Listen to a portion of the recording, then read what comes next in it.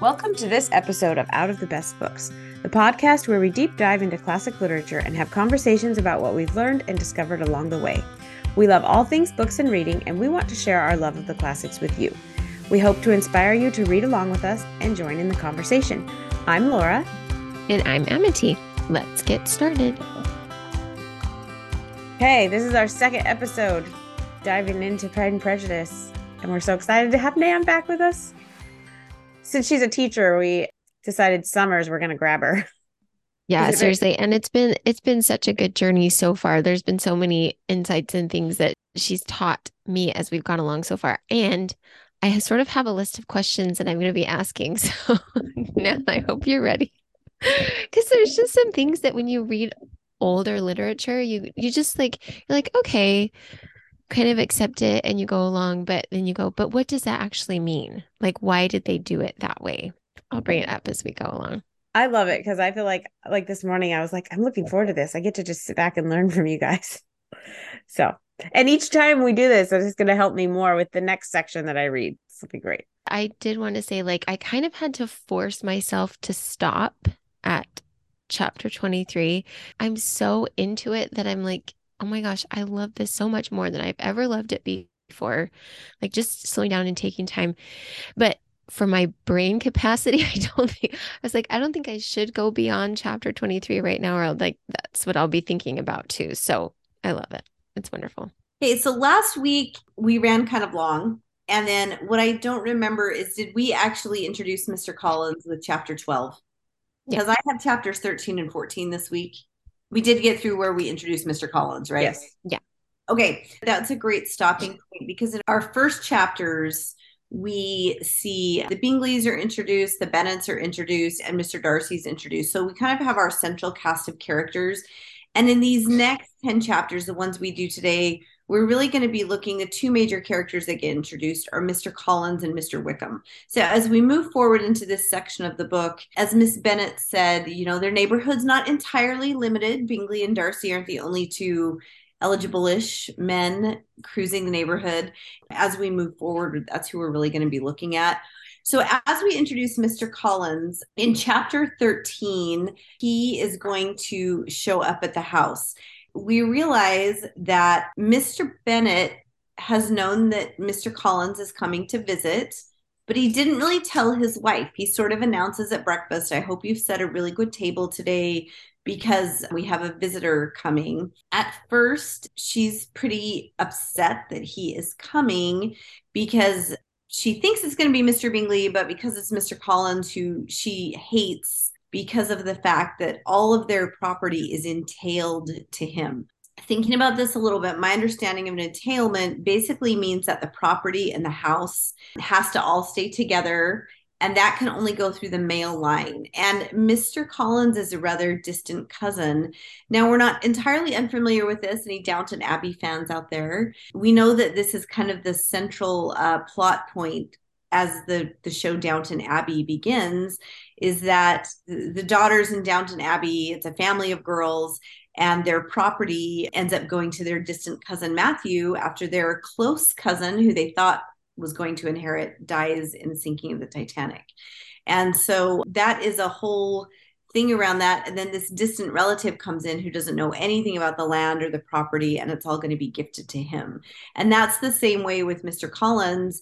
And he's a distant enough cousin that even though Mr. Bennet and his wife have been married a long time, upwards of 20 years, his wife has never actually met Mr. Collins. It seems that even Mr. Bennet doesn't know him all that well. They've only been corresponding. So entailment, primogeniture, all of these things are kind of wrapped up together where it basically means the property and everything goes to the male line. Now, that doesn't mean that he can't leave some money to his wife and daughters, and that goes in the form of marriage settlements and the amount that his wife is entitled to per year after his death. All of that is a little bit separate, but as far as the land and the property goes and the maintenance of that, that can only go through the male line. So the other thing that we get in chapter 13 is that we see Mr. Collins first introduces himself to the family in the form of a letter that Mr. Bennet reads out to his family. Again, we get this idea in Austen that this letter writing is a really, really important part of what they're doing. Mr. Bennet is extremely amused by this letter and reads it in its entirety, because if there is any character that just really personifies absurdity in this book, it is definitely Mr. Collins. He's extremely, extremely self-important. He's so unself-aware that he has no idea how he's coming across to people. Anyway, we get this letter in its entirety, and then Mr. Bennet is thoroughly amused by it, and Elizabeth makes the statement, "He must be an oddity, I think," said she. "I cannot make him out. There's something very pompous in his style. And what can he mean by apologizing for being next in the entail? We cannot suppose he would help it if he could. Could he be a sensible man, sir?" And her father's response is, "Oh, no, my dear, I think not. I have great hopes of finding him quite the reverse." And so he's kind of hoping that Mr. Collins will keep him amused when he shows up, because he is absurd. And again, we see this. Mr. Bennet now has somebody new to bait in the form of Mr. Collins when he arrives. The other side note I thought of here while I was going through and making my notes in my book, I'm always thinking of pop culture ways that Austen pops up. There's a movie, it's probably about 15 years old now. It's called The Lake House, with Keanu Reeves and Sandra Bullock in it. That is actually meant to be, doesn't really follow the plot of Persuasion, but that book is very central to that story. And they fall in love through writing letters through this lake house, and they don't ever meet. And it's a very old-fashioned way of getting to know somebody and communicating in a very modern setting. And I think that's a real homage to Austen, not just in the woman's favorite book in that story, the lead character, her favorite book is Persuasion. They pass a copy of it back and forth. They find a way to do that in this kind of time travel warp that they're in. But it's really Austen-esque in the way that they are writing letters back and forth to one another, but they've never met. And there were a couple of other films I was thinking of that way, but we'll get to that later. They talk over breakfast that Mr. Collins is coming, and they read his letter. And then in chapter 14, Mr. Collins does show up, and there are some very, very funny interactions here. The other thing we learn about Mr. Collins is that he is kind of obsessed with the person that they call his patron. Now, the way patronage would have worked is that an owner of a large property, they were gifted that land at some point from the royal family, probably back generations and generations ago. And along with that, they're expected to provide for all of the well-being of the people that live on that estate. So they're able to make a profit off the land by selling things that people grow there, but they're also expected to provide employment, help to support and maintain, like usually there's some kind of a little village there. And then the other thing these large estates also are expected to do is they are expected to provide a clergyman for the local people. And so the wages of the clergyman will come from the wealth of the property itself. And this has been kind of controversial in recent times in England, is that there is actually still places where these churches are attached to these large estates. These estates, which are barely functioning as it is, are supposed to pay for the upkeep of these really, really old churches also. And not the Church of England, but it's actually added to the estate. So Mr. Collins, when he talks about his patron being the Lady Katherine de Bourgh, she owns this land, and then she basically pays his wage, is how we think about this. And as a result, Lady Katherine seems very entitled to basically tell Mr. Collins what he should do. She basically sets the tone for his sermons. The reason he has come to Longbourn is he's looking for a wife, and it's because Lady Katherine de Bourgh told him it was time to get married.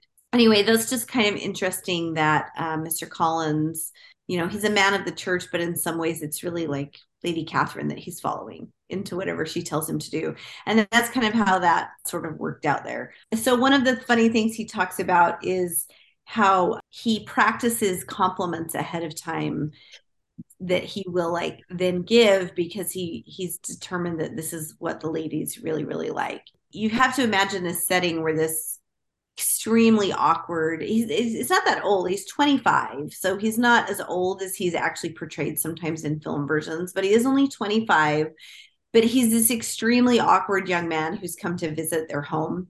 And he keeps making all these awkward comments and is really unaware of how awkward he is. And then you have these 5 teenage daughters or young adult daughters, 3 of whom are extremely silly, or a couple of whom are very silly. And he's trying to leave these compliments while Mr. Bennet all the time keeps baiting him, and the wife hates him. And so you can't imagine a more awkward family meal than this one. And Mr. Bennet is just getting an enormous kick out of it. Elizabeth knows what he's doing, but she has to behave ladylike. She wants very much to laugh at what her father is doing to this man, but she knows it wouldn't be appropriate. So that is kind of their interaction that they have over dinner there. The last thing I want to point out too about Mr. Collins' character is that in the evening, people have to pass the time in some way, so they would read aloud to one another. So they asked Mr. Collins if he would like to read. Mr. Collins readily assented, and a book was produced. But on beholding it, for everything announced it to be from a circulating library, he started back, begging pardon, protested that he never read novels. Kitty stared at him. Lydia exclaimed. Other books were produced, and after some deliberation, he chose Fordyce's Sermons. Lydia gaped as he opened the volume, and before he had, with a very monotonous solemnity, read 3 pages, she interrupted him. He proceeds to sermonize for their entertainment in the evening. And then when Lydia interrupts him, she is asking about the regiment that's at Merton. So obviously she has not been paying attention. Mr. Collins is very offended by this. We're going to realize that part of the reason that he's come to Longbourn is to find a wife, and he is very quickly recognizing that the younger Bennet girls will not do for him. So, which is unfortunate. Everybody in the world always thinks that he should have ended up with Mary, but in the end, he thinks he's too good for her, though. I don't know. I think they kind of fit each other pretty well. No. I think that he thinks he's too good for her. Yeah. Yes. Yeah, I think they're like the perfect match, but yes. Yeah. And, this is going to be very upsetting to Miss Bennet, as we'll realize, because what would save this whole situation is if Mr. Collins does marry one of the daughters, all the problems are solved. So this is very much Mrs. Bennet's goal. And she is completely indifferent to whether or not he's a ridiculous man, because she just sees him as an eligible bachelor who's connected to the estate. And in her mind, that is kind of all that matters. Because again, I guess happiness in marriage is entirely a matter of chance. As we go on, like Jane Austen writes it so cleverly and with a lot of humor, but there's also a lot of like very serious undertones, I think. Like I found as I was reading it this time, I was like, what a horrible position to be in. As a woman, you would feel so incredibly trapped, I think. And maybe that's all it would be okay. I don't know, but I don't think that she felt like she was okay, because I think that's probably part of the reason she wrote this, was to be like, look at this damnable situation we all find ourselves in. We're desperate. They really were. And a lot of times they would just settle for anything. And I think we'll probably talk about that more as we get into the story of Charlotte and everything. But Austen didn't want to get married, and so she was trying to support her family in the one way she could, and that was through her writing. But even she couldn't publish under her own name because this is an unacceptable career for a woman to have. It's almost like if she didn't laugh at the absurdity of all of it, there's nothing to do but just be sad, right? Yeah. And I think we've talked about different film versions. Again, this is one thing. I think the BBC is better at hitting a modern, not the BBC, sorry, the Keira Knightley version is better at kind of hitting people over the head with what they might be missing in Austen. And one of them, Lizzie's character in that one, says to her mother at one point, "Is this all you ever think about?" They were talking about marriage. And her mom says, well, when you have 5 daughters, tell me if you think about anything else. I guess in the same way that a modern mom would be concerned about whether or not her daughter gets into a good college or is thinking about a career path, or in that way we worry about our young adult children. It's just, thankfully, if we have young adult daughters, they have more choices. So many more choices. And so in a lot of ways, I don't know if we can even completely comprehend. And I think that also makes Mrs. Bennet a much more sympathetic character, because you go, no, she's looking at it and she's going, the options for my daughters are they either marry well or they're out on their ear, there's not much hope. And there's 5 of them. So of course she's very concerned. There's a lot of stuff that she misses and things she doesn't comprehend, but you have to kind of wonder if maybe that's because she's so consumed with worry and concern for her daughter. So I don't know. She's a fictional character, but I think there were probably a lot of moms that were very similar that way during that time period. So sisters to have to watch their brothers inherit everything, and their only choice is to end up in a marriage that may just be an arrangement, while their yeah, brothers have all the freedom and all the inheritance and can pretty much do what they want. And the men always got married older, and it was not seen as anything inappropriate if they, in fact, it was expected that they would kind of sow their wild oats for 10 or 15 years after they left school until they settled down sometime in there. Even Darcy settling down in his late 20s is maybe a little early, on the early side for that. He may, part of the reason he may be feeling like he's in trouble from Elizabeth is he may not have even intended to be married for several years to come yet, because that was pretty typical. And the men could sort of do what they wanted, and sometimes they ran these enormous fortunes into the ground. yeah. They felt entitled to do so. It's pretty shocking. Okay, so Mr. Collins is getting paid by this Katherine, right? But the estate that he would inherit from Mr. Bennet isn't huge. It's not a lot of money, right? So would he keep getting paid from her? In the latter chapters that we're going to do today, they talk about Sir William Lucas and his wife, who are super excited about what's going to happen because of the fortune that their daughter's going to get. And it's like, I thought it wasn't a ton of money, or you know what I mean? Because they're way lower in income and class than these other people that we're talking about. Correct? Well, I think because there's property attached to it, part of the reason it's a fortune is that it's going to be income producing. So the girls' dowries are fixed, attached to the estate, because they can't continue to take money out of the estate. It's almost like it's put into a trust for the girls' dowries, like a set amount of money. Whereas if Mr. Collins inherits all of Longbourn and whatever land surrounds it, then there's potential there for that to be a money-making enterprise. And compared to where they thought Charlotte was going to end up, what he's going to have would be quite a fortune. Once he leaves, he would not continue to get paid from Lady Catherine de Bourgh. They'll say that what's the phrase? It'll come up later, but basically it's that they call it a living. That's what they call it. And this is a big deal in Sense and Sensibility.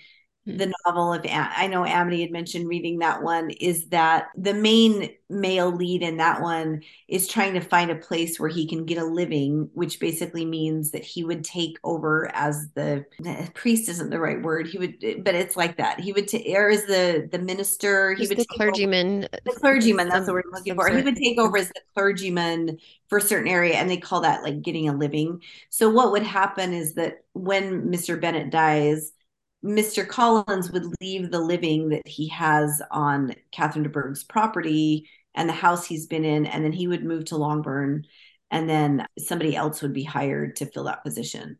And it's always like, it was always a position of like who you know. And that's another thing that's kind of interesting about these three sort of main, I guess we would consider them the main suitors in the book. We have Wickham and Darcy and Collins, and they really represent the three professions that gentlemen could go into. Like Mr. Darcy is kind of a businessman gentleman. That's one. They could do that. They could go into military service. And if you didn't want to just like enter as a foot soldier and you wanted to enter as an officer, you had to purchase your commission, they call that. You would actually have to buy your way into becoming an officer instead of a foot soldier. And then the third way you could really make a living is to be a clergyman. And so in families where there were three sons, you would very often see that. The oldest is the inheritor. You know, they call that the heir. And then the spares could either become clergymen or go to the military and place hold in case their brother passed away. It wasn't like the men had a lot of choices. This is a big deal in Downton Abbey, is when they find this distant heir who's supposed to inherit all the property. They're horrified because he's an attorney. He's been working at a job. He's not even a gentleman because he's been employed. He's so middle class. Yeah, it's wild, isn't it? Just because our values have, what do I want to say, switched?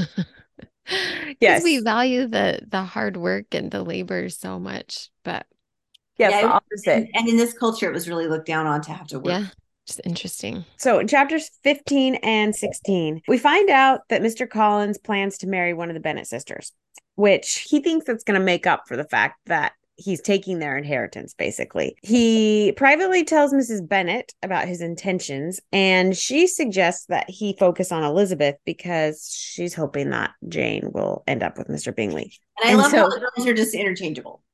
Yes.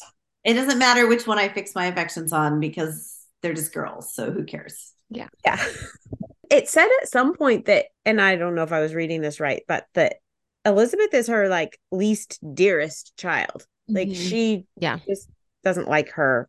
She's the lowest for her, whatever. I don't know, her least favorite. And Mr. Collins is very quick to switch to Elizabeth. So he is like, whatever, I don't care who I end up with. He's like a young teenage girl, right? It's like, oh, here's another boy. Let's just switch to that one. I don't care, you know? Anyways. Or a young teenage boy. I haven't had much experience with young teenage boys. So, I mean, I was a young teenage girl, but, and my young teenage boy didn't tell me anything. So, and I think the irony is here is these girls could not be more different. And he doesn't see or appreciate any of that. Equally next to Jane in birth and beauty. And so that's it. It doesn't matter that they're totally different. Right, exactly. So Mr. Collins and the Bennet sisters end up going on a walk to Meryton. They encounter Mr. Wickham, who, remember, is new and handsome. And he's made a pretty good first impression on the girls. This reminds me of when like a boy moves into the neighborhood or the ward or whatever, and all the girls are like, new blood, right? And then about 2 months in, they're like, oh, never mind. This has happened. So soon after meeting up with Mr. Wickham, then Bingley and Darcy come walking up the street and start talking to them. And Elizabeth notices this very strange interaction between Darcy and Wickham.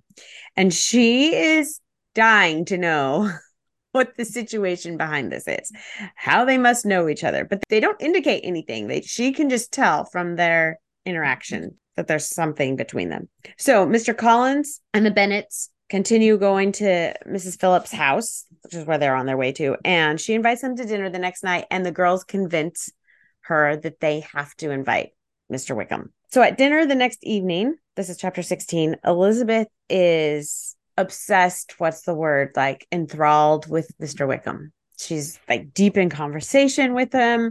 She's enjoying his company.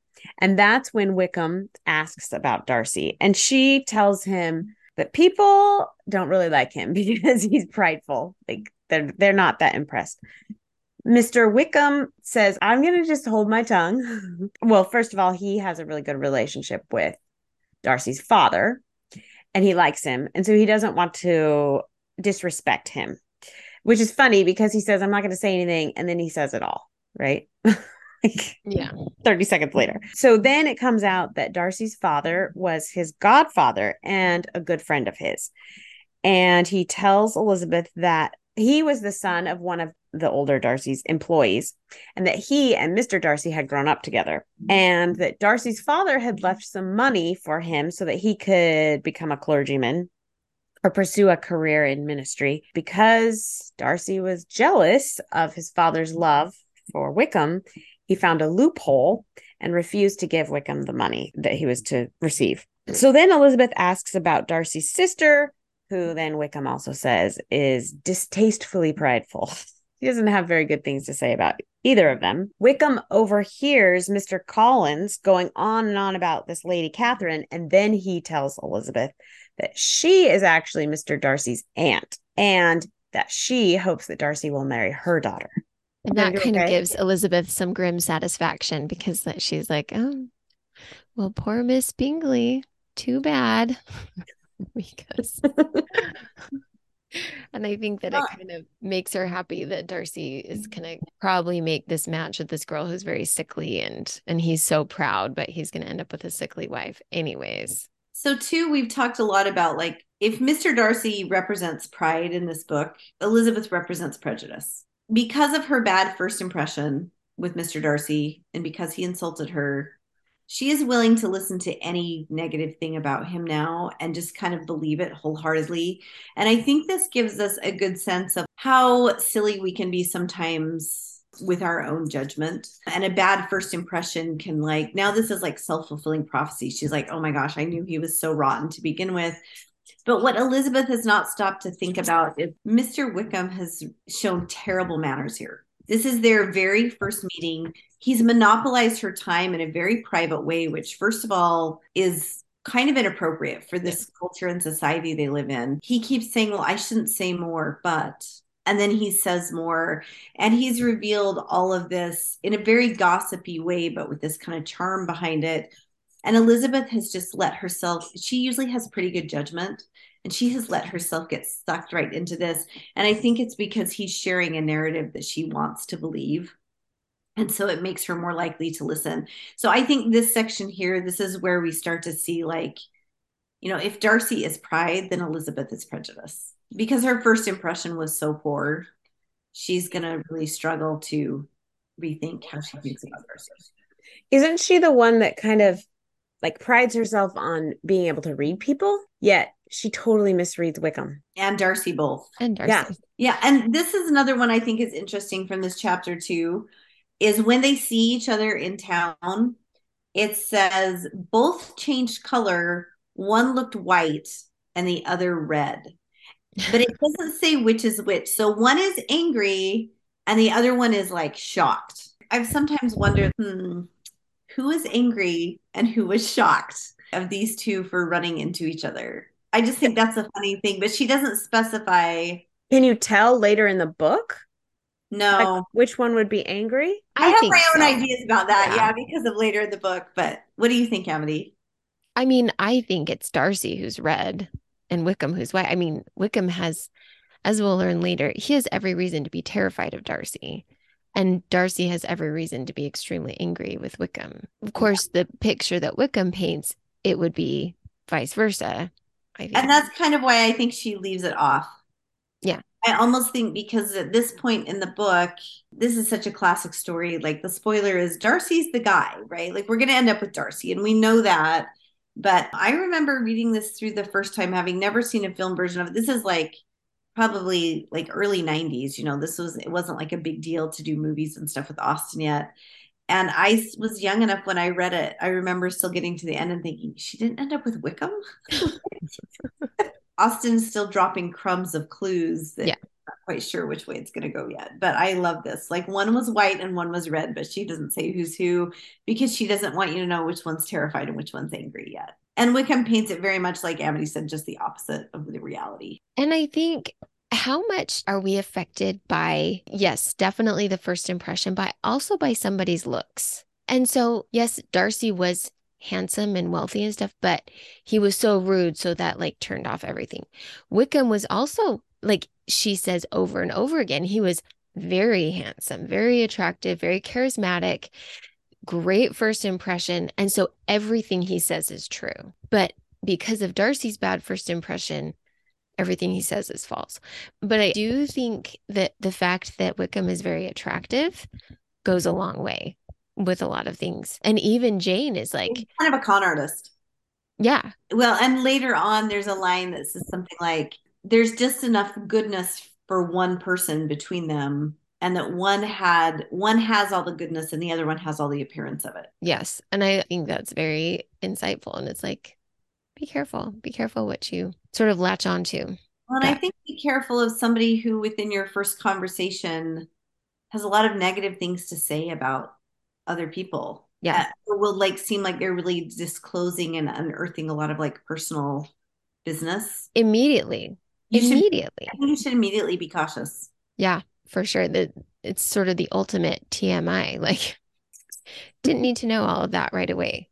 Why are you trying to just completely destroy somebody's character and you don't even know who I am? So after she hears from Mr. Wickham, because up until now, she's like, Darcy's disagreeable and unpleasant and prideful. But after she hears from Mr. Wickham, she says this, I had not thought Mr. Darcy so bad as this, though I have never liked him. I had not thought so very ill of him. I had supposed him to be despising his fellow creatures in general, but did not suspect him of descending to such malicious revenge, such injustice, such inhumanity as this. So after her conversation with Wickham, it isn't just that Darcy is annoying to her, which he has been up until now. Now she sees him as something else entirely, almost more like a villain. When I get back into my chapters, we'll talk about that a little bit. Like, what does it mean to be villainous in a book like this? Because they're all just like people living their lives, right? So what does it mean to be a villain in an Austen novel? So I'll get into that in a little bit, but I think that's very interesting is she goes from this like general annoyance and dislike of Darcy to suddenly she sees him as a lot more malicious and intentionally kind of cruel character. And that is going to be until the middle of the book. This is the impression now that she's gone beyond that first impression now to something much worse. He's not just rude, he's actually evil. Yeah. So, Which makes you think, like, when somebody says something about somebody that's that bad, to make your own decisions, like find out for yourself. You shouldn't just believe what people are saying. yeah, and I think that you kind of get an idea over time as you start to get to know people. You go, okay, you have a tendency to sort of blow the truth out of proportion, or you can take something that is true and then really make it a lot more dramatic than it actually is, and sort of take some sort of strange delight in making people look worse than they are. I don't know. You kind of get a feel for people who enjoy doing that. Then you realize, well, whatever they say, I'll just take with a grain of salt and realize the truth is probably in there, but it's probably a lot less than what they are saying. Well, and That Wickham makes even sense. admits to some positives about Darcy, but it's well after he's said all of this, because Elizabeth is like, can this pride ever have done him any good? And he goes, well, it's led him to be liberal and generous, to give his money freely, to display hospitality, assist tenants, relieve the poor. This is what he says about Darcy. But he says, but it's all because he just wants himself to look good. It's all family pride.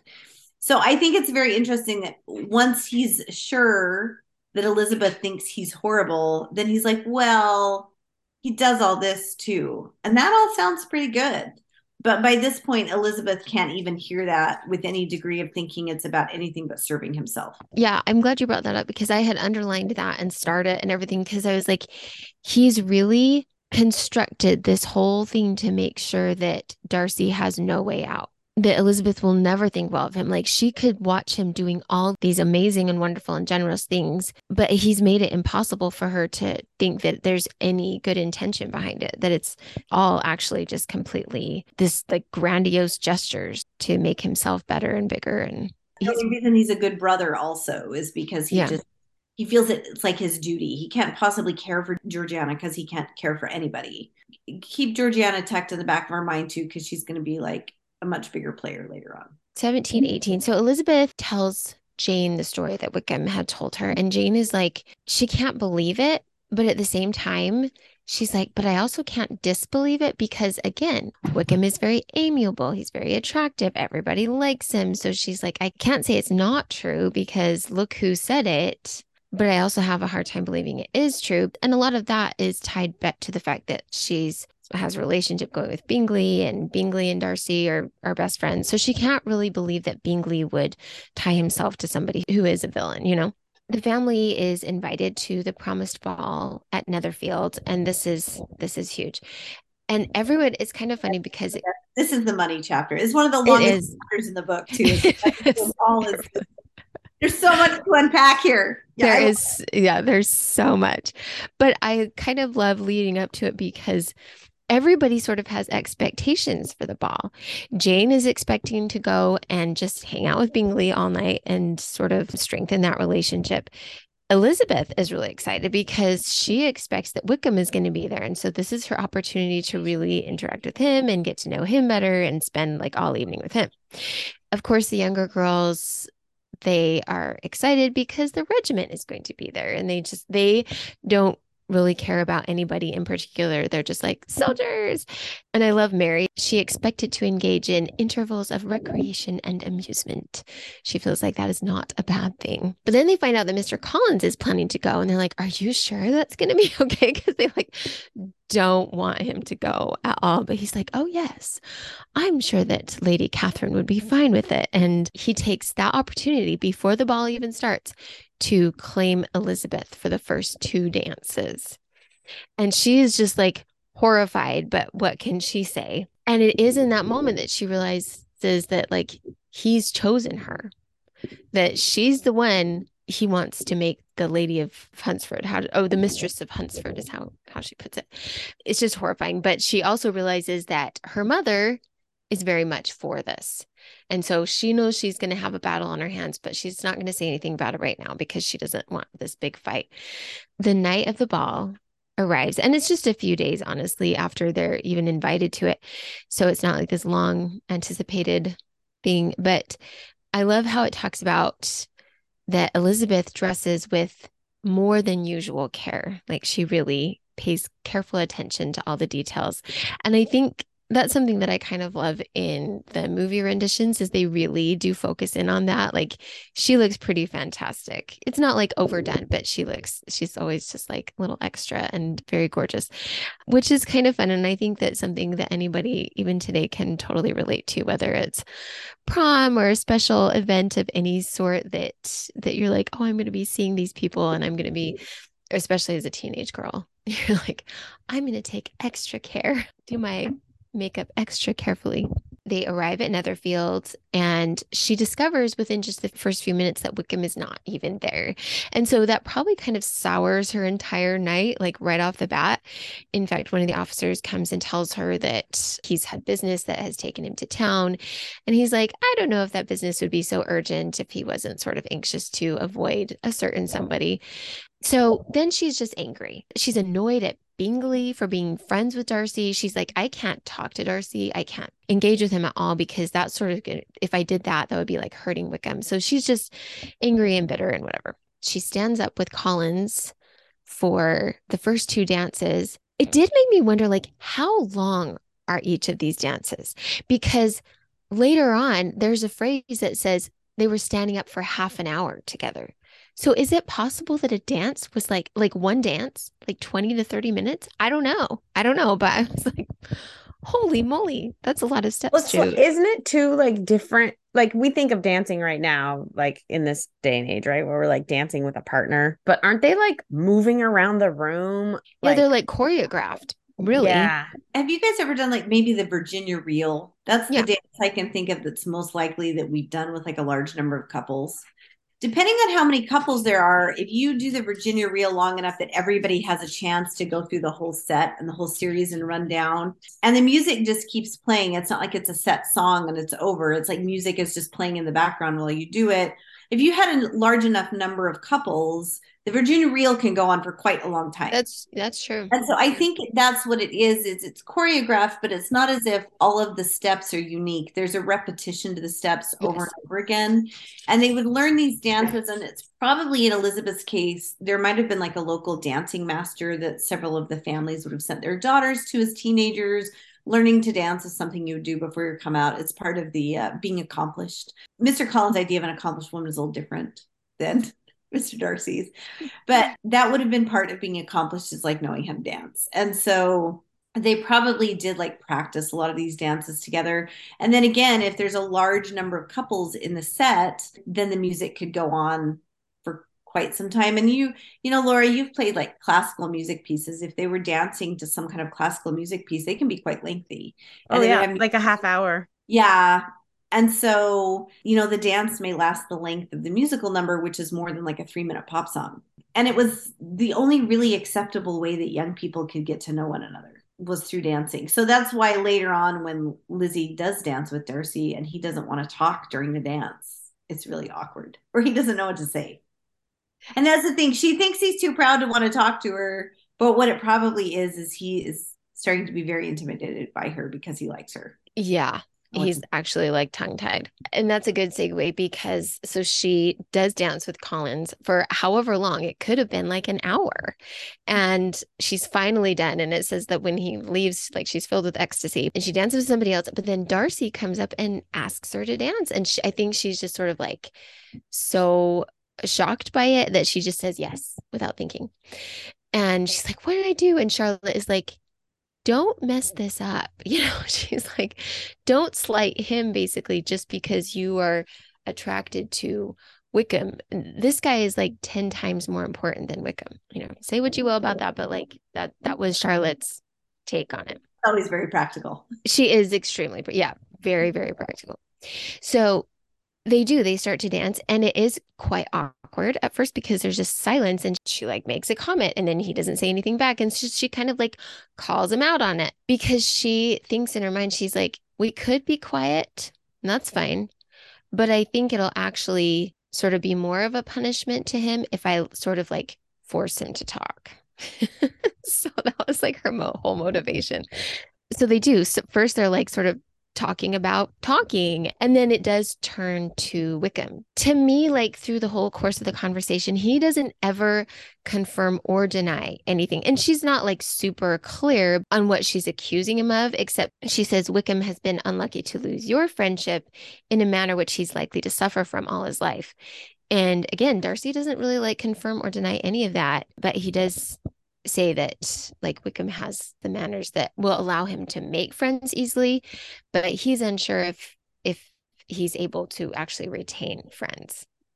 So it's very clear he doesn't like Wickham. Now, Lord Lucas does come and interrupt after a point, and he's like, it is evident that you belong to the first circles. You know, he like stops him in the middle of the dance. And I don't know how unscrupulous that was, or if it was just fairly common, but it does seem extremely awkward. So the dance does end. And I think this is important because Lizzie goes over and Miss Bingley approaches her. She warns her against Wickham. Basically, she didn't really have anything to back up her argument, except she's like, well, considering his descent, you know, so she comes across as very haughty and condescending, is like, he's bad because he's of low birth, basically. And Lizzie's like, so you don't actually have anything against him except that his father was not super wealthy. Miss Bingley is like, well, I don't know all the particulars, but he's not, you know, a good egg. So Lizzie just, it's like, whatever. And then Jane had been speaking to Bingley about it. So she tells Lizzie, Bingley doesn't know everything, but he's pretty sure that Wickham is not a very honorable man. Lizzie brushes all of it aside because she's like, they've all had their accounts from Mr. Darcy, who is not exactly neutral here. And so she doesn't give any of it credence. She's just like, I think Wickham's good, Darcy's bad. The end. The rest of the ball is just one mortifying event after another. It starts with Mr. Collins just going up to Mr. Darcy and saying, hey, I know your aunt. And apparently, and Nan, maybe this is where you can give us some more context, but apparently that was extremely inappropriate from what she says here. Like, for him to just go talk to Mr. Darcy without introduction. I don't know if you like know more about that, but it's funny because I'm like, how did anybody ever get introduced in the first place? If they that's what I was wondering too. I think this has to do kind of with ranking because Mr. Darcy, even though he doesn't have a title, his aunt is titled. And so he is of a higher social station. So my understanding is for young ladies, you could never just go talk to a man. You had to wait for somebody who already knew the man to introduce you. So for girls, the rules were a little different. But even among men, if somebody was of a higher social station than you, if they were a lower social station than you could talk to them. But if they were a higher social station than you, same thing, you had to wait for an introduction, especially like in an environment like this. So Mr. Collins, and who's so obnoxious anyway, this is like really, really intrusive and obnoxious and not in keeping with like proper manners. And again, the Netherfield ball is going to be the most formal occasion that we've seen yet. It's the most formal occasion in the entire book.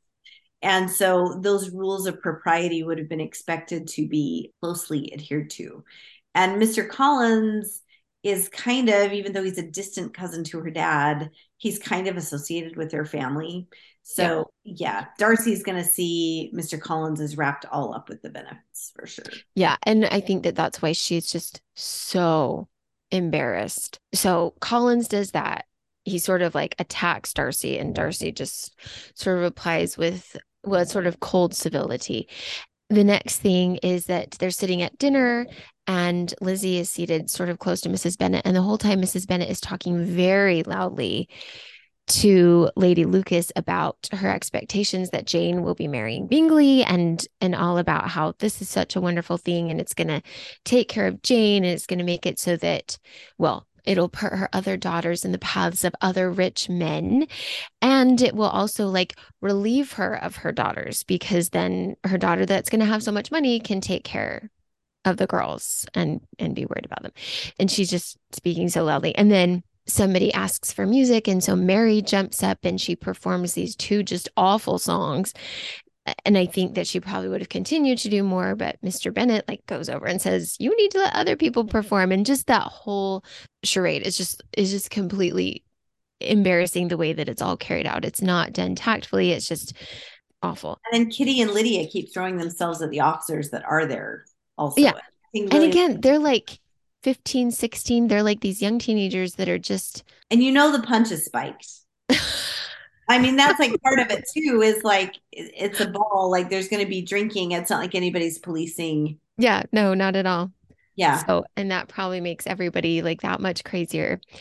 And Mr. Collins makes this long speech that can be heard by everybody. That's again, just makes him appear just completely annoying and ridiculous. So Lizzie's biggest thing is she just feels like everything they're doing is giving more and more ammunition to Darcy and to Bingley's sisters. And she kind of can't stand that thought. And then Mr. Collins just like clings to her all night. He's just never out of her sight. Well, she's never out of his sight. And though she doesn't agree to dance with him again because he's always nearby, she can't say yes to dance with anybody else either. Yeah, he's kind of keeping everybody else away. So the Bennets are the last to leave the dance, but the last thing, and the Bingley sisters are just kind of trying to avoid them at all costs. But the last thing I wanted to say is that all throughout the ball, there's like these little lines that say Mr. Bennet kind of laughs, or Mr. Bennet was watching and just smiling. And he sort of viewed the entire evening with just amusement. Like a farce. Yeah, I thought that was really interesting. I've just kind of thought this whole time that in some ways, I think Mr. Bennet is sort of the male embodiment of Jane Austen because as a male, he's able to like voice all these things that she thinks, like just the absurdity of things, and just thinks things are so funny, and sort of giving all of us this 30,000-foot view, looking down on all this from far away and going, oh my gosh, how is this even real? But it was. I think it's good to bring up too, Amity, because that's going to be almost a little bit of foreshadowing about Mr. Bennet. Is we do, because of events that happen later in the book, we're going to see that Mr. Bennet begins to recognize that some of his like amused indifference to these girls, and I don't know if indifference is the right word, but more like this general amusement around them, and kind of leaving it up to his wife to just like take care of the girls, right? As far as marriages and things like that go, we're going to realize that Mr. Bennet kind of comes to regret some of his hands-off approach to parenting. And he's going to find himself much less amused by some of the events that unfold. But it is true at this moment, he can't really rouse himself to think that anything untoward is happening in the family. He doesn't even like attempt to check his wife in some of these comments that she's making, and some of which are right in the hearing of Mr. Darcy. Like the comment about, well, that's going to throw the girls into the path of other rich men. Mr. Darcy is standing quite nearby when that's said. This line is so great. To Elizabeth, it appeared that had her family made an agreement to expose themselves as much as possible during the evening, it would have been impossible for them to play their parts with more spirit or finer success. So even if they had planned to make a spectacle of themselves, it could not have gone worse. Seriously. Yeah. Yeah. I know. I love that one. Leave and the sisters are like yawning. One movie version of this portrays it as them even leaving at like, it's almost dawn before they leave. It's already light before they're leaving the house. And it's that Keira Knightley version. And the one Bingley sister turns and looks at her brother and says, "You've got to be kidding me." And that's kind of anachronistic, like that line, the way it's worded, it's very modern. Yeah. But that's her thought as the Bennets drive away, is she looks at her brother and is like, now you see, like, is this the woman that and her family that you would want to bring into our posh London life? Like, yeah. You're kidding me. And really that part came down to, I think it was Mrs. Bennet again who ordered the carriage to come so much later than everybody else. Like it was totally by design. On purpose. I mean, I got that picture through this that it was like almost dawn, and they're just exhausted, right? Most of the sisters can like barely keep their eyes open, and Mrs. Bennet's still going strong and still playing her manipulative part. I don't know. The Bingleys are like, please go home. Like, why are you people still here? It's so sad for Elizabeth too, is this long looked for event. They don't get very much entertainment on this scale in the county they live in. They maybe, some of the girls, especially because they don't go to London, they maybe have never seen any kind of an event like this. It's probably the biggest thing they've ever attended. And there's all this build up and so much looking forward to, and she's looking her best. And then by the end of the night, she's just like, kill me now. I'm so embarrassed. It just went horrible. The one guy I wanted to see that I did all of this for is even here. And then like on some level, it's not just that she's like what kind of impression is this going to make on Darcy and Bingley? It's not just that, although I think there's an element of that. Some of it is she's just really recognizing for herself that she's embarrassed by it. It's just this sharp juxtaposition with this actually kind of high class family that she's really feeling it. Yeah, I think that that's totally true too. Like so often we get so used to what we're used to. And then I love the word juxtapose it with people who live differently and we go, oh, I'm Right? just Like not like the comparison other. is the thief of joy, right? Yeah, it is. It is. And for her, I think it was pretty devastating. What we get in 19 is this is the day after the ball. So everybody's probably kind of like tired and exhausted and feeling really terrible. Mr. Collins' first thing, and it says it's at breakfast. Breakfast is, it's probably looking more like a brunch. We're looking a little later in the morning. Everybody's slept in. And again, some portrayals of this are funny. Mom looks a little hungover in the morning. Again, the punch is probably spiked. Mom obviously indulged, right? And Mr. Collins' first line in the morning is, "Can I have a private audience with Elizabeth?" In Regency England, that can only mean like one thing. So, of course, he proposes to her. This part is funny if it wasn't so awful. One of the things this book is known for is awful proposals. And here's Elizabeth's first one. Okay. Basically, he gives her this speech that's one of the longest paragraphs in the book so far. And he just keeps talking and talking. And his reasons are all back to front about why he wants to marry her. It's only near the end that he actually says anything nice about Elizabeth. It's all these practical reasons.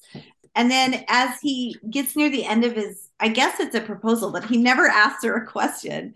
As He gets just kind of assumes. yeah, it's just he goes on and on. On that head, I shall be uniformly silent. Oh, basically saying that she's been allowed to run a little bit wild, but she won't be after much more time. On that head, therefore, I shall be uniformly silent. You may assure yourself that no ungenerous reproach shall ever pass my lips when we are married. And then it says, it was absolutely necessary to interrupt now. She's tried to be polite. She's listened to him. She can't get a word in edgewise. And now she's like, oh, no, no, no, no, no. You're too hasty, sir. You forget I've made no answer. And then goes on to tell him no.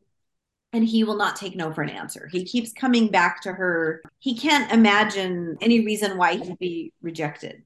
He's a gentleman. He's going to inherit this property. He currently has a decent job. He has a house she could set herself up in.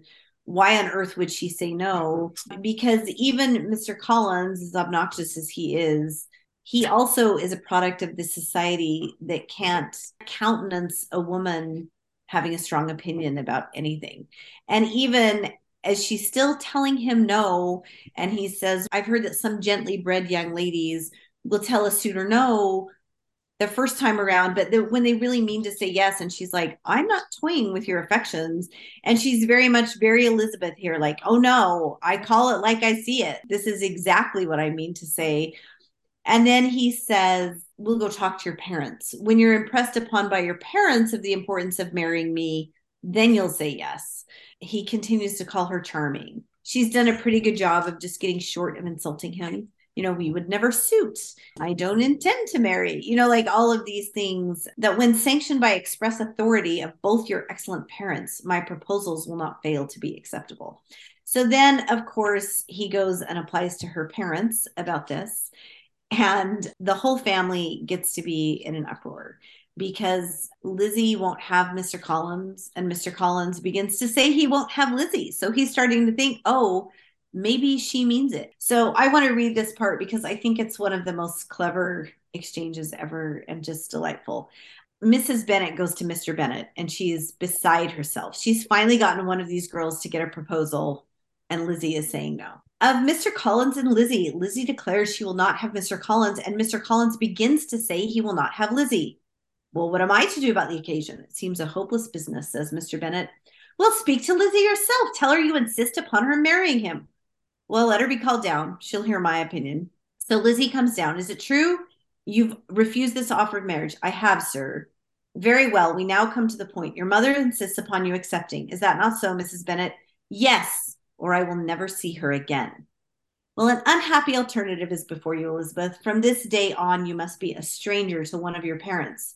Your mother will never see you again if you do not marry Mr. Collins, and I will never see you again if you do. I laughed out loud when I read that. I was like, he is my husband and he is brilliant. Yeah, and it's just like such a funny line. And Elizabeth right away knows she's won. And the film portrayals of this are all very, very sweet. That she is very fearful that somehow her parents are going to force her into this, but she's very stubborn. She's had a miserable morning, she had a miserable evening, and now she's had this terrible morning.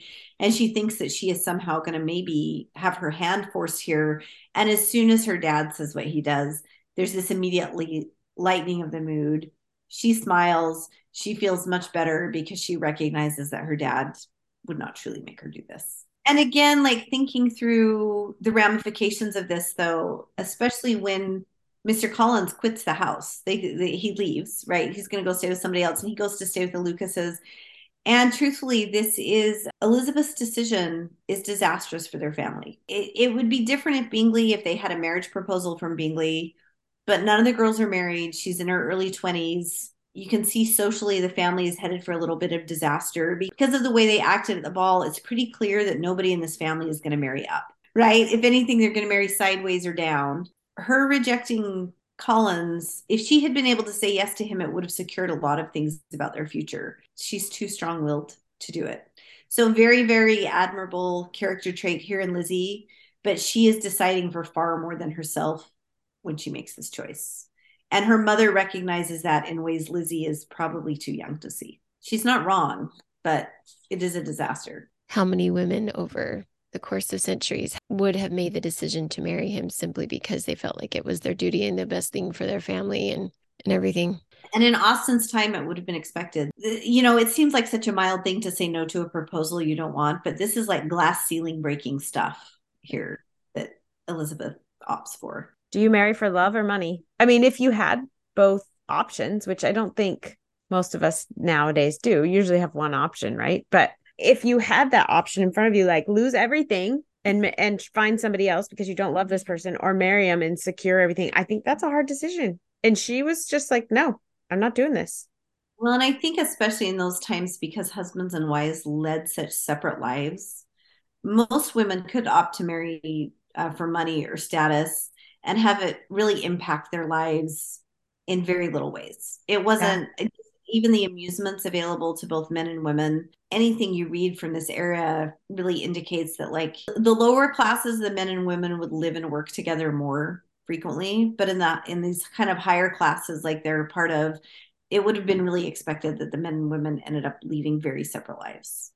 And even separate lives from their children, because even though women would have had a little more to do with the children, if you had enough money, you really just hired somebody to come to your house and take care of them. Yeah, which has always seemed so tragic to me. But yeah, it's always like separate rooms, sometimes separate houses. And even sometimes the children would live in a completely separate house. And the lower classes would all live in one room. So I have a question for you guys. So I've noticed like my husband and I, we basically do everything together. Our lives are very together. And some marriages I see, I am surprised at how separate their lives are. You rarely see them together. Or so since we're remodeling our bathroom, we go to Home Depot on the weekends like 3 times a day, sometimes for like a $3 part or whatever. And that's been doing sprinklers at our house. It's been a lot of better head to Jerry's. Yes. You go to Jerry's. We go to Home Depot usually, but David, he's the one's working on the remodel. I only help him when he needs help briefly, but he'll come downstairs and be like, want to go to Home Depot again? And I'm like, yeah. So, I mean, no matter what I'm doing, I get in the car and we drive to Home Depot. Like, we just do everything together. So I just want to know, like, do you guys consider your marriage as like, do you guys do everything together or do you live separate lives? Or is it a mix? I think at this point in our life, it's together. And maybe some people would think that it was separate just because we have like 900 million children doing 900 million things, you know? And so it's like to be able to be physically in the same places all the time is just like an impossibility. Because a lot of times it's like, okay, you drive here and pick up them there, and then you drop off, and then you pick up, and then you run to the store, and then you come back and then pick up the other kid, and then go back and feed them, and then you go to this other activity, and I'm going to be doing the other thing that like the same thing in the other car, you know? And so there's that, but it's all very much united, and we get to as many things together as we can. We certainly work together, and there's a lot. I don't know. I think it's very, I would not say that we live separate lives at all. Jeff and I are really, really close. I don't know. He's more of a homebody than I am. I'm always looking for an excuse to be out, like running errands or just being around, whatever. Like doing stuff. Doing stuff. And I do more of the inside work. He does more of the outside work. We really like spending time together. You know, I've got one sister that like they'll go on a big vacation, and sometimes I know in the past, occasionally they'll invite another family to come with them. And I can't imagine doing that. Like if we're able to get away, I don't want anybody with us. I just want to be with my family, right? And so, which I'm feeling grateful for, because we're starting this fall, we'll just have one kid at home. It'll happen one day, Amity. I know that feels like really far in the future. And I think in some ways, you know, I'm going to be sad to like have the loss of like my kids here and having stuff with my kids. But in some ways, we're also looking forward to being empty nesters, just to have time with just one another and doing our own things. I look forward to cleaning the house and having it stay clean. And we definitely have a united life. You know, they talk about these enormous houses and stuff that they have that have multiple bedrooms, and there's a wing of the house and different things. I can't even fathom like having a home that was so big that you could like live in the same house and not see each other. Yeah. Modern life, especially with our idea of like the need for love marriages, we have to be careful about letting our feelings rule us too much also. I think feelings are important, but I have a really logical and practical side also. I think both of those things matter. I mean, honestly, if I'm any character in the book, as much as I like to think I'm Lizzie, in a lot of ways, I'm probably Charlotte. Not as nice as Jane. I'm not as flaky as the younger sisters. I aspire to be like Lizzie, and in a lot of like my day-to-day life, I'm maybe Charlotte. Amity. Like Charlotte's never the heroine of a novel, but although Sanditon, the main character's name is Charlotte. So Amity, I was going to tell you, your first just graduated, and you know, it's a domino effect from here on out. It just happens so fast. They leave like one after another. You guys both have a little one. Yeah, but the first four go quick. Well, I know I was thinking about that because I was like, well, really, holy moly, just in 2 years, we'll be doing it again with Tate, and then 2 years after that with, yeah. Yep. So every other year goes domino fast. effect. Yeah. So chapters 21 and 22. This book cracks me up. I should have let everybody know this. I mean, everybody does know that listens to us that this is my first experience with Pride and Prejudice. 100%. I've never seen a movie. I've never read the book. And so exciting. It is. And you guys have so much more insight and whatever. Like, so I just want to put that out there because this is not the first time you've read this, but I am cracking up as I'm reading this because I think it's hilarious. Elizabeth thinks maybe he'll leave because I've rejected him, but he does not. He stays as long as he said he was going to stay. Even though he's given up on Elizabeth, he stays until he was planning to leave. But he is now directing his attention towards Charlotte Lucas, which is interesting because in the last couple of chapters, Charlotte is kind of talking to him, listening to him, trying to like take the focus off of Elizabeth for Elizabeth, doing her a favor. Like, I'll talk to him. I know you don't want to. It's fine. I don't know what you want to say. Is this benefiting her or not? I don't know yet. So one morning, the Bennets are walking back to Meryton again. And then they meet Wickham again. He's always walking down the road. And he tells them that he had purposely not gone to the ball because he was avoiding Darcy. And he walks them home. They introduce him to their parents. And that's when a letter from Caroline Bingley arrives for Jane. And she reads it and is like apparently disturbed. Everybody can tell that whatever's in this letter is very disturbing. So she takes Elizabeth upstairs and she tells her what the letter has said, that I just can't even imagine. Like, I used to have dreams. I still do occasionally where like, I don't know if like my husband and I aren't married, but like I can't get a hold of him and he's disappeared and he's like not returning my phone calls. And he's like, I'm like, where did he go? Like he must, anyways, this is like that. She gets this letter and, you know, she'd just been with him at this ball and had a great time, right? Everybody at Netherfield has left for London and they don't anticipate coming back for at least 6 months, if ever. Can you even imagine? Caroline also says that she's excited to see Mr. Darcy's little sister Georgiana again, whom she hopes is going to marry her brother. So Jane is of course upset about this and doesn't want to believe that this is what's going to happen. Elizabeth explains to her that Caroline is just trying to cause trouble. She's just trying to break them up. What she wants is Darcy's little sister to marry her brother so she can move in on Darcy. She thinks that might up level her or something. But Elizabeth does manage to convince Jane that Bingley does really like her. I mean, I can't imagine getting a letter like that. Like, he's gone for 6 months, maybe more, no notice. Well, especially in that day and time when it was like there was no communication other than letters. It was like, oh, he's gone. We're not gonna connect in any way unless he like writes me. Yeah, how would But you? she doesn't know where he lives in London, so she doesn't have any way to communicate with him. And it would probably be a little bit forward and inappropriate for her to reach out to him at all anyway. So One of the things I've tried to do too is see like it's kind of indicates they went to London like for what they call the season, right? Which is like when like Parliament would have been on. But I feel like the season, depending on which book and which author you read, the season feels like it's a bit of a moving target. yeah. Like, my impression is that it's sort of like February until it gets too warm in the summertime almost is when the real season was supposed to be because that's when Parliament met. So they actually went to town a little bit early. They probably had instead intended to stay in the country through Christmas originally because the Netherfield Ball we know is in November.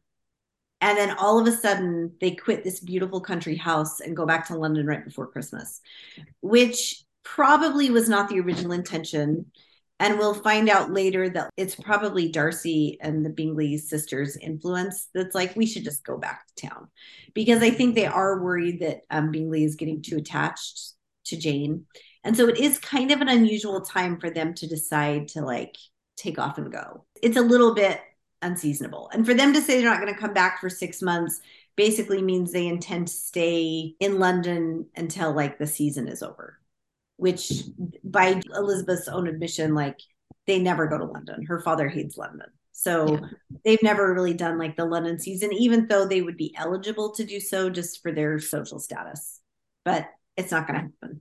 Like I said, Charlotte Lucas has been kind of entertaining Mr. Collins. So they've kind of built up this relationship. So one morning he sneaks out to her house and he again offers this really long-winded proposal.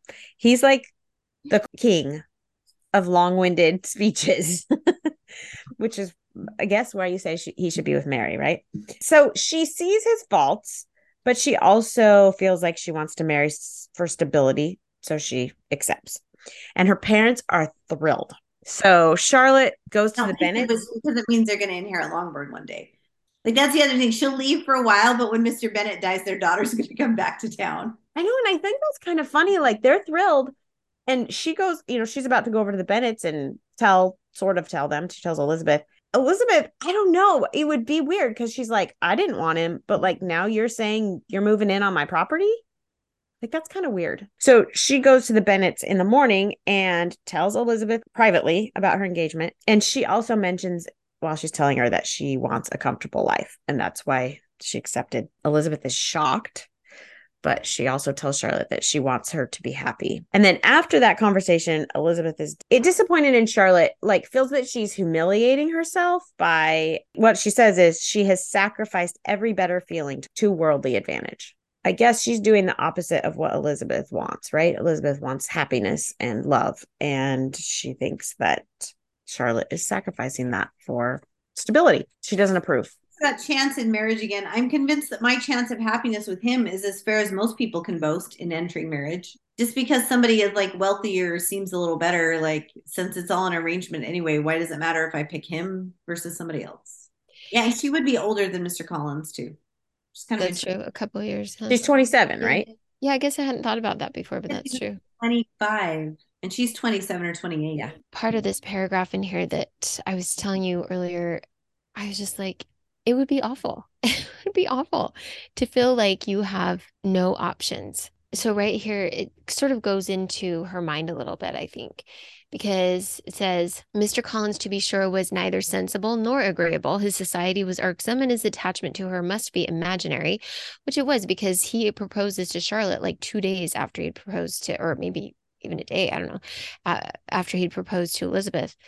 And so he's very just like, wife, wife, wife. I don't care who, I don't care what. I just, need a wife. It says, but still he would be her husband without thinking highly either of men or of matrimony. Marriage had always been her object.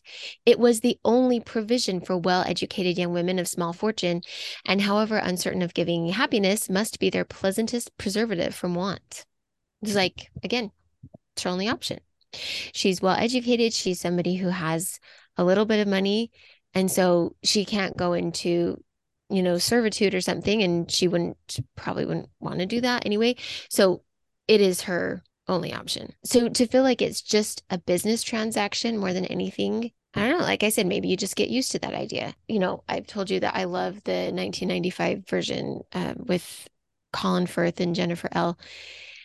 And I remember watching it for the first time and getting to this part, and you just sort of like feel this rage within you. But they're so polite. They like, Lizzie doesn't say anything to Charlotte, and Charlotte is just like, she like quotes the book verbatim. She's like, I've never been romantic, I only require a comfortable home, and this is going to be just fine. And you're just like kind of screaming within yourself, say something, Lizzie. And like, Charlotte, are you serious? Like, that's all you have to say about that? So I did like watch the clip from the Keira Knightley version, and I found it to maybe be a little bit more satisfying just because They kind of yell at each other. they kind of yell at each other a little bit. And Lizzie's like, what are you doing? He's ridiculous. Charlotte is like, don't judge me. Don't judge me, Lizzie. This is my option, and like this is what I have to do. So don't judge me.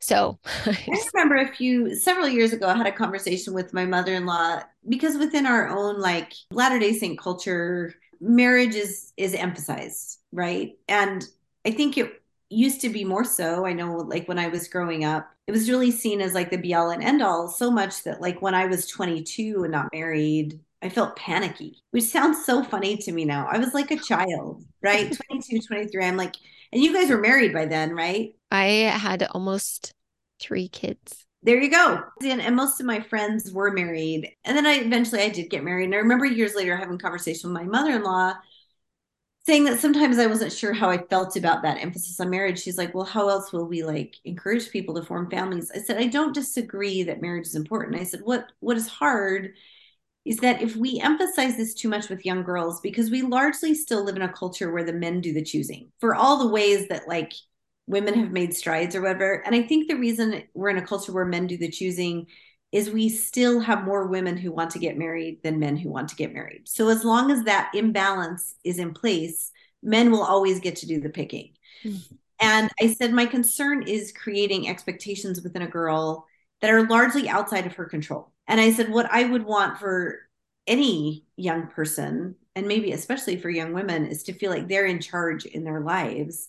And I know once I asked my dad, because he's coming from a very conservative place, like a different time, different culture.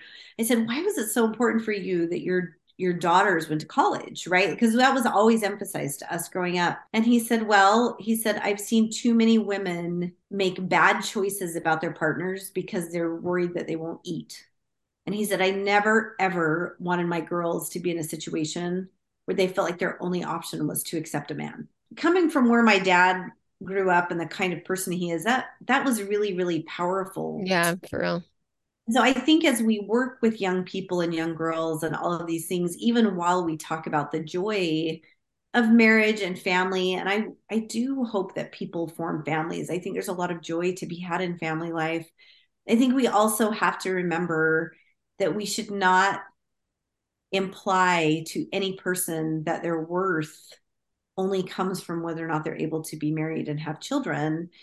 Because as soon as we do that, especially for girls, we're creating conditions whereby if that is not a choice they get to make in their life, then they feel like they're second-class citizens, especially within our culture. And so that was in that conversation I had with my mother-in-law, who was 9 children and like lots of grandchildren, and just family life was everything to her. And she's wonderful, right? But I said, get nervous about implying to our girls that their value only lies in whether or not they're able to be married, because a lot of girls will not be able to be, even if they really, really want to be. And they need to know that who they are and their own choices are still valuable. And I feel like Jane Austen taught me that. You know, this woman writing from the early 1800s is the powerlessness of these women. And she does it with wit and humor and tenderness. And she treats every one of her characters as if she loves them. Even in the villainous ones, you can see that she has a lot of care and affection for these characters. But Charlotte, I think, is a perfect example of women who end up with no good options. And then that's what they have to choose. But then she does also say to Elizabeth, she says, why should you be surprised? Do you think it's incredible that Mr. Collins should be able to procure any woman's good opinion because he was not so happy as to succeed with you? So just because you didn't want him doesn't mean he's not worthy of somebody wanting him. And I like, even in the beginning, I think Charlotte, even as difficult as she knows her husband is going to be once she's engaged to him, she does show some loyalty. Charlotte's kind of impressive. I know when I was young She and I read really her, I is. thought she was kind of a milquetoast. Like, she was kind of just like, well, that's why she's a side character. But she's got kind of a core of steel about her, I think. I think so. And just always being the voice of reason and everything else and practicality, which is needed because I think it brings all of us who are reading it almost, well, not almost, but 200 years later, she kind of grounds us and helps us to see what the reality was for them. We all know that Charlotte's engaged. Elizabeth knows that Charlotte's engaged, but the rest of the Bennets don't. And so Lord Lucas actually comes and spills the beans, and Mrs. Bennet is just kind of beside herself. They don't even believe him at first. They're like, no, he wants to marry Lizzie. And so Lizzie does jump in and she sort of corroborates the story because I don't think she feels like it's really her business at first. And so this sort of throws Mrs. Bennet into this weird funk where she is just grumpy. She's pretty sure that Charlotte and Mr. Collins will never be happy. She doesn't want them to be happy. And she's just angry at Elizabeth. Like, she'll get after her every time she sees her, and it'll take like a month for her to really like simmer down. But considering that she told Elizabeth that she would never talk to her again, a month is not that long. So fine. Lizzie's probably going to be grateful for it. I know, seriously. Well, and then when she's like, and I'll have to watch Charlotte Lucas come in and take my house. Yes. Yeah. And you do have to. Going to such gloomy thoughts. Let's hope for better things. Maybe I'll be the survivor, right? Like, maybe he'll die. And I love that too, because poor Mr. Bennet, this whole time, that's like all everybody is obsessed with. They're like, he's going to come in and turn us out, and our girls will be out on their ear, and it's going to, it's going to be horrible. And Mr. Bennet's just over there going, so you're just assuming I'm going to die. Thanks for that. We do find out that it does seem like Mr. Bingley and his sisters are going to remain in London for an indefinite amount of time. And so this all happens pretty quickly. He did leave. He went back to Hunsford, and then he came back and stayed with the Bennets sort of while they're doing wedding preparations and stuff. Well, he has to stay with the Bennets because he can't really properly stay with the Lucases because he's engaged to their daughter. Right. And Mrs. Bennet is super annoyed by that because, and I love this, it's like, it says, lovers were of all people the most disagreeable. And okay, that's like, it's a universal truth and it carries on through time. The last thing I wanted to point out was how sort of the strain between Elizabeth and Charlotte, we kind of talked about it before, but it says that there was a restraint which kept them mutually silent on the subject of the marriage. Elizabeth felt persuaded that no real confidence could ever subsist between them again. That's kind of sad, but you can kind of see, in a way, maybe she felt a little bit betrayed. And also, like you pointed out, like, she's like, okay, well, so you're going to marry this guy and you're going to come live in my house. That's kind of weird. Charlotte was extremely practical, and she wasn't thinking of it at all as kicking the Bennets out. It was like, I need to take care of myself here. And her family. Well, and I think all the Bennets just kind of, besides that marriage, they kind of all fall into a funk because Mrs. Bennet had thought before the winter was out, she was going to have 2 engaged, if not married daughters. Mm-hmm. Now she has none and no prospects. And Elizabeth, as part of this funk, she becomes increasingly convinced that Bingley is being kept away by his sisters and by Mr. Darcy. Like that's the other thing. She doesn't actually hold Bingley responsible. Bingley's kind of like a big puppy. Like he's a sweetheart and he kind of will just like follow people around, but he doesn't have much mind of his own. And Elizabeth doesn't fault him for staying away. She faults his friends and his family. Yeah, which they always are talking about how kind and lovely and amiable and wonderful he is. And you're like, okay, but also he needs a backbone. It's not very respectable.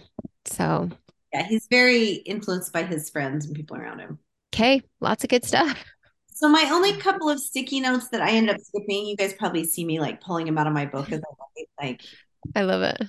Because then I know if I covered stuff. So one thing during the proposal, also I should have brought this back up in 18, is when Mr. Collins says to Elizabeth, I shall speak to Lady Catherine in the very highest terms of your modesty, economy, and other amiable qualifications. Again, thinking about this idea, I thought it was kind of funny last week, this idea of an accomplished woman. That's been in my head a lot this week as I've been thinking about that. So in Mr. Collins' mind, what makes an accomplished woman is that she's modest and economical and amiable. He's a clergyman, so that would make a lot of sense that he's looking for that in a wife. I think he's projecting. I don't necessarily think Elizabeth is those things. I think that he wants her to be those things, and so he says that she's those things. Yeah, he's seeing what he wants to see. So it's kind of an interesting, but I think Charlotte very much could be described in those terms. And so in that way, she is a good wife for him. And I think as we go through, that's going to be a thing that's in the back of my mind, is all these different people are going to have in their mind what it looks like to be an accomplished woman.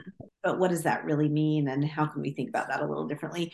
The other one I wanted to bring up, because the next section we're going to go into, I think we'll get the introduction of Lady Catherine de Bourgh, who's probably the closest thing we have to like a villain in the novel, I would say, in some ways. So as we think about Austen, years ago, there was a woman who wrote a memoir about teaching Western literature in Tehran, Iran. It's called Reading Lolita in Tehran. She talks about, it's basically when like the revolution comes through Iran and how like Western education was frowned on. And she had to clandestinely meet with this group of women who would all show up at her door in their burqas.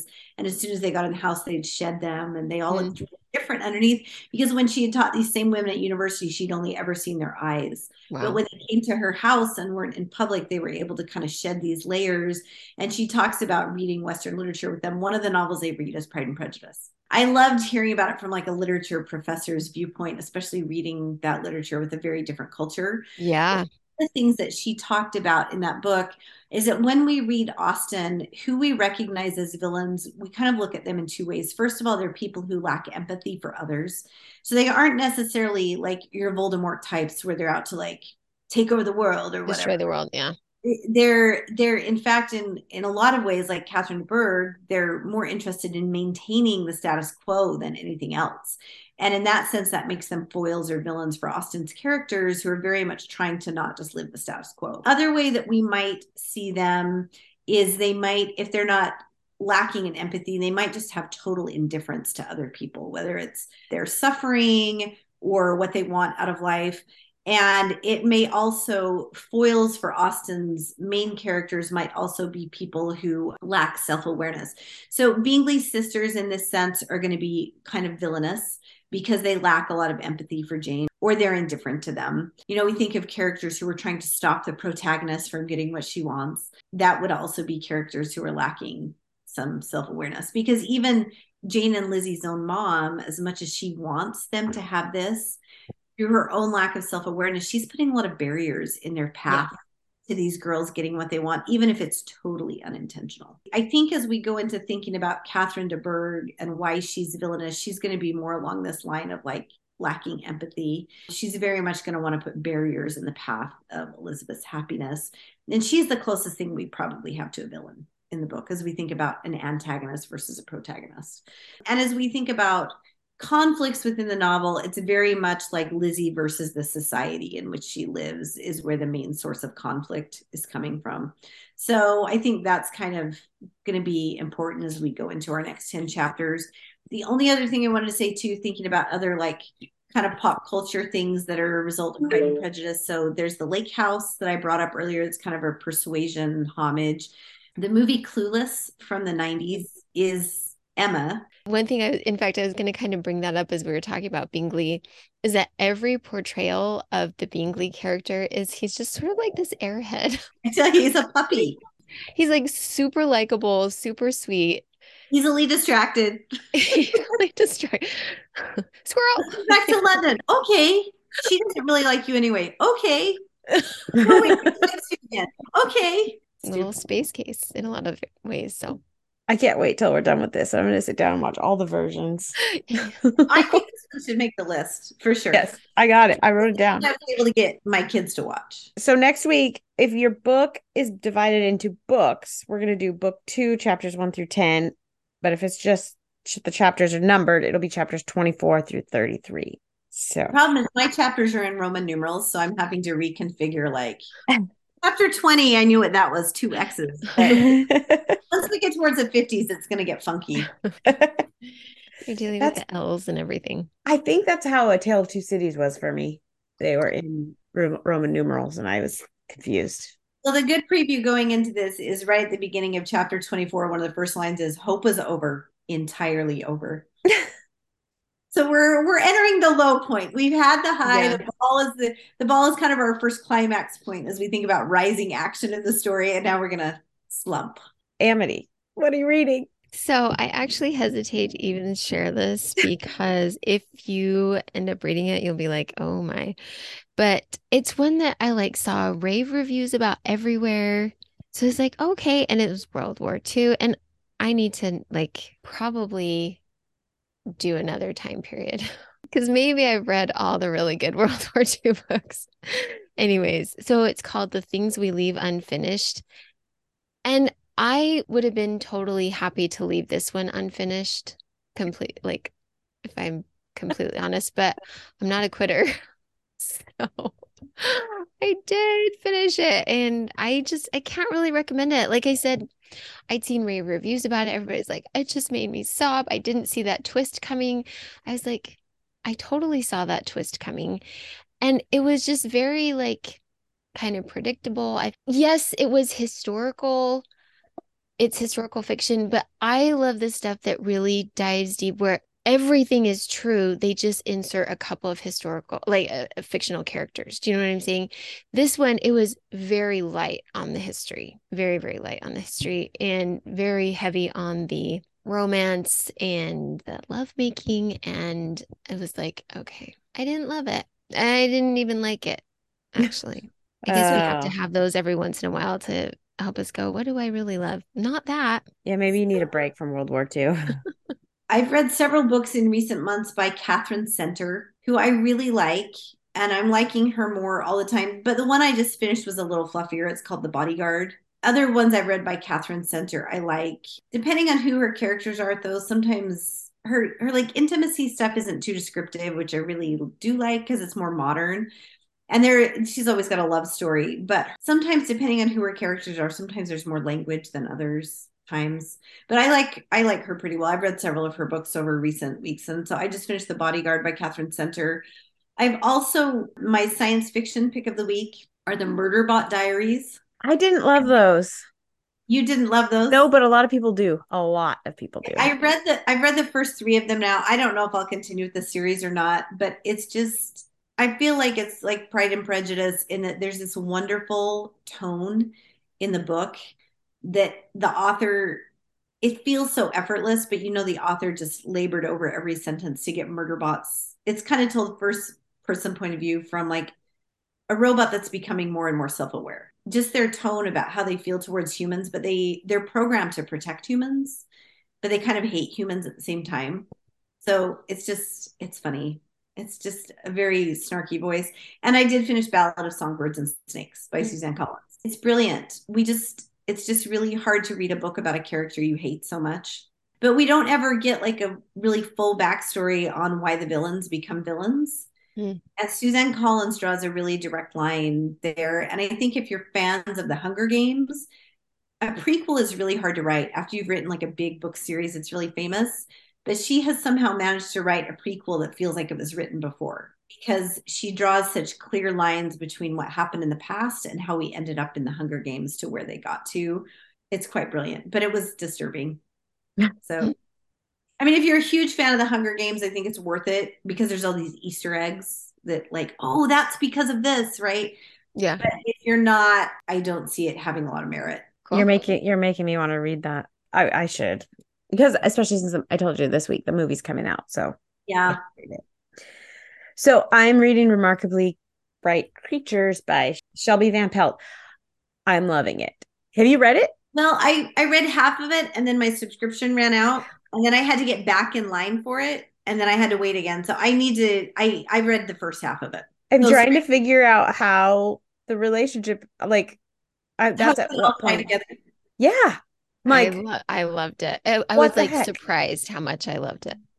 Yes. And I kind of love the octopus. I think the octopus has that same kind of snarky face that's like, I can't decide if I really like humans or not. Which is funny. Like when you were talking about the Murderbots, I was like, yeah, that's kind of how the octopus is. Murderbot. Yeah. Yes. And he's hilarious. And like, so yeah, now we know. I'm at the point where like, now I know that they're connected biologically. And I'm like, how? I'm really liking it. I got to about the point where the kid had just rolled that old ancient RV into town. Oh, okay. Yeah. Like, so I'm about the halfway point. I'm just to the point where our settings are going to finally coincide. Mm-hmm. Yeah. But yeah.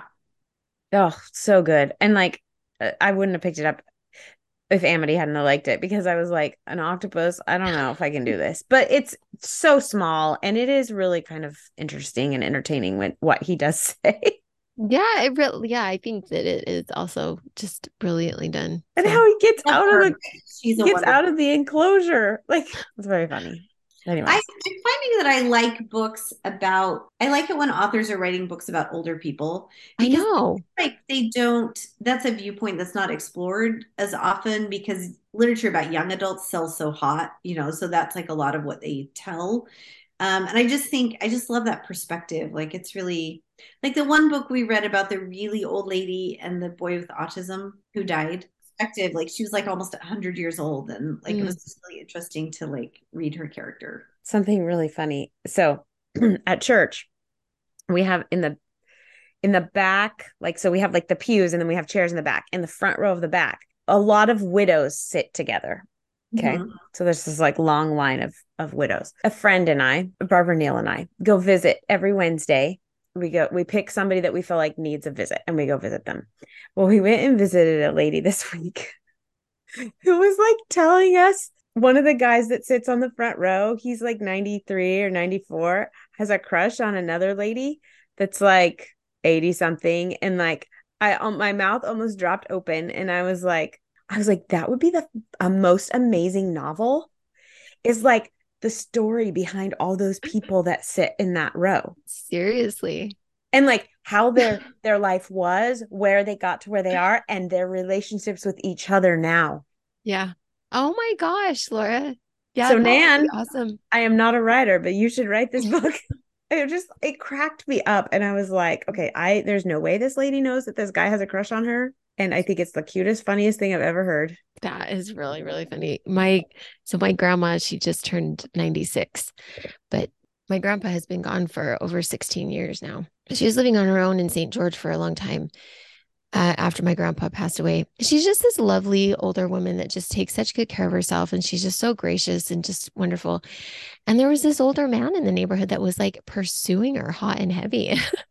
She was like she totally knew that he was.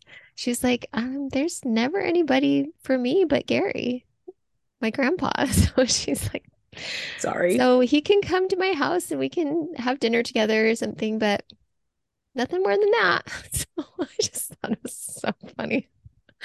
Anyway, it's cute. That is funny. So that book is called The One in a Million Boy by Monica Wood. 1 in a million. Yeah, not $1 million. I knew that didn't feel right. Yeah. Amity, you would love that book. Hey, I've heard it recommended several times now. So cool. Okay. Boy. Yeah, it's really good. We're so happy you joined us for this episode. We hope you will join us next week as we discuss chapters 24 to 33 of Jane Austen's Pride and Prejudice. If you have suggestions for books we should read and discuss, please email us at thebestbookspodcast@gmail.com. We would love it if you would leave a review wherever you listen to podcasts and share our podcast with your friends. We want to inspire and encourage as many people as we can to read out of the best books. As Thoreau says, read the best books first, or you may not have a chance to read them at all. See you next week.